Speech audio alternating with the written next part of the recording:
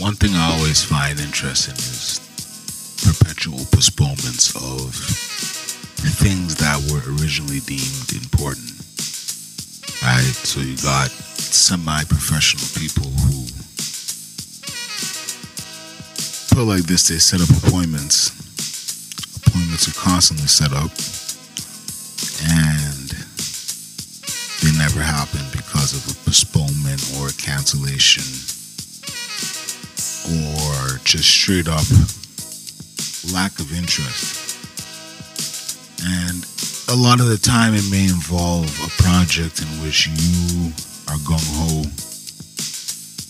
and yet the other person or persons do not see the benefit of the thing that is supposed to be worked on. Nor are they like when there's no immediate obvious reason to engage, even with all these various communication channels that we have at our disposal, people will ghost. Actually, ghost is not the right term. This isn't ghosting. It's just they will turn into ghosts. They will become poltergeists. They will disappear. They will go silent, radio silence. And this is kind of similar. This is actually directly tied to that rant about chain of command, going to the source. When the source delegates things to lower tier people, but then on top of that, the whole structure is set up in a way that the left hand don't know what the right hand is doing, except for like very, very, very rarely you're left in a position when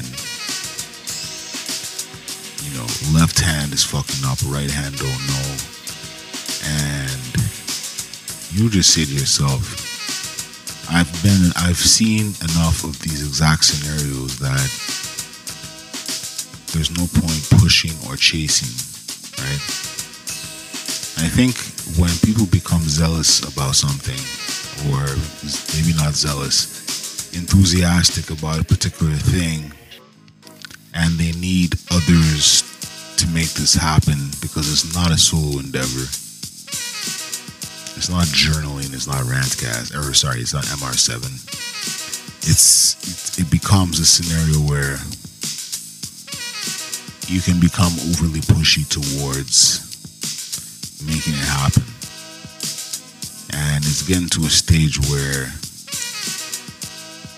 the final postponements have inspired a hands-off philosophy. And then let the chips fall where they may. It's hard to talk about without really getting into detail, but put it like this.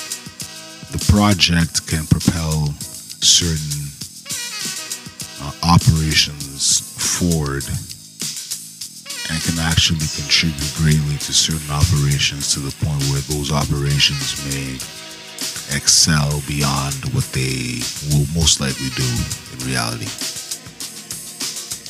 And therefore, you're caught between wanting to push because you want to see an operation go well, and then the general lack of organization within structures, or the lack of structure within organizations, whichever one you want to choose. I think both are right. When you go out there and you start dealing with the quote-unquote world in a professional sense, you can expect a lot of that. It ain't the first time it's happened, and that's why as it's happening now, it's almost laughable. I was laughing with somebody this morning as I was doing quote-unquote inverted rows. I show up to a job, turns out I'm an hour early, I miscalculated the time, so I just go to whatever play structure is around and I'm working out. And I get some texts, and I straight up say multiple choice. Is this meeting happening today? A, yes. B, no. It's like, they're like, come on, A, really? I'm like, yeah. It's A. It's A because it's always been A for the duration of my knowing of this one particular person. Anyway, the point is, y'all are going to get out there and experience a plethora of failed operations, or operations that are on the borderline of failing, and operations in which you think, or you very well know your contribution, that it's a contribution in a different form, will assist greatly in what's going on. But I've also learned that people are stuck, like, especially in conventional towns. Man, I keep talking about convention. When you're in a conventional place where things are run a certain way for X number of years, someone told me that, like, I think I've spoken about this acronym RTG, resistance to change. It manifests in different ways, whether it's the postponements of meetings that will lead to the change, or whether it's just straight up we don't want to change, or whatever it is. Like, the RTG philosophy is out there. How many people are, it's like watching any single, like, social media platform come about, and then people complain about it, and then they just end up using it anyway. Oh, the best was whenever Facebook had feature changes. I remember where there was, like, every maybe year and a half, 2 years, it'd be like a drastic feature change, and then, like, there'd be this outroar. Tech publications would make these articles about it. You get people tweeting about it. You get posts. You get blogs and blah blah blah. In the end, people just use it because they have no choice, right? Their RTG, aka their quote unquote resistance and change, means nothing in the face of one of the largest companies to ever exist in modern times, maybe of all time.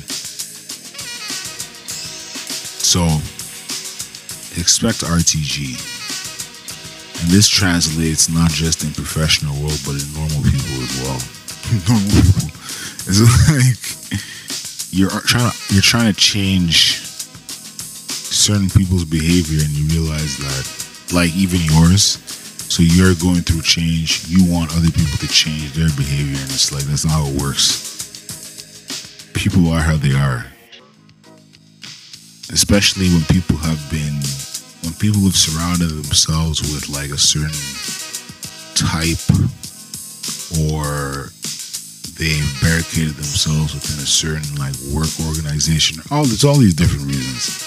The same crew, they fuck with the same, group of artists. They very rarely branch out into other areas. They're strictly in one field of work, one discipline, one industry. The RTG is strong, and all you can do is laugh and watch as things unfold. Especially when the RTG, I guess I shouldn't say that. Especially when the thing that is being resisted has proven itself since 2010 to be, or even before, since 2006 to be the way things need to be done moving forward in a world of interconnectivity. Anyway, RTG, resistance to change. It's everywhere. Look around. The only thing that I think RTG should really apply for, the fucking prices going up on all these groceries, man. God damn. Anyway, peace.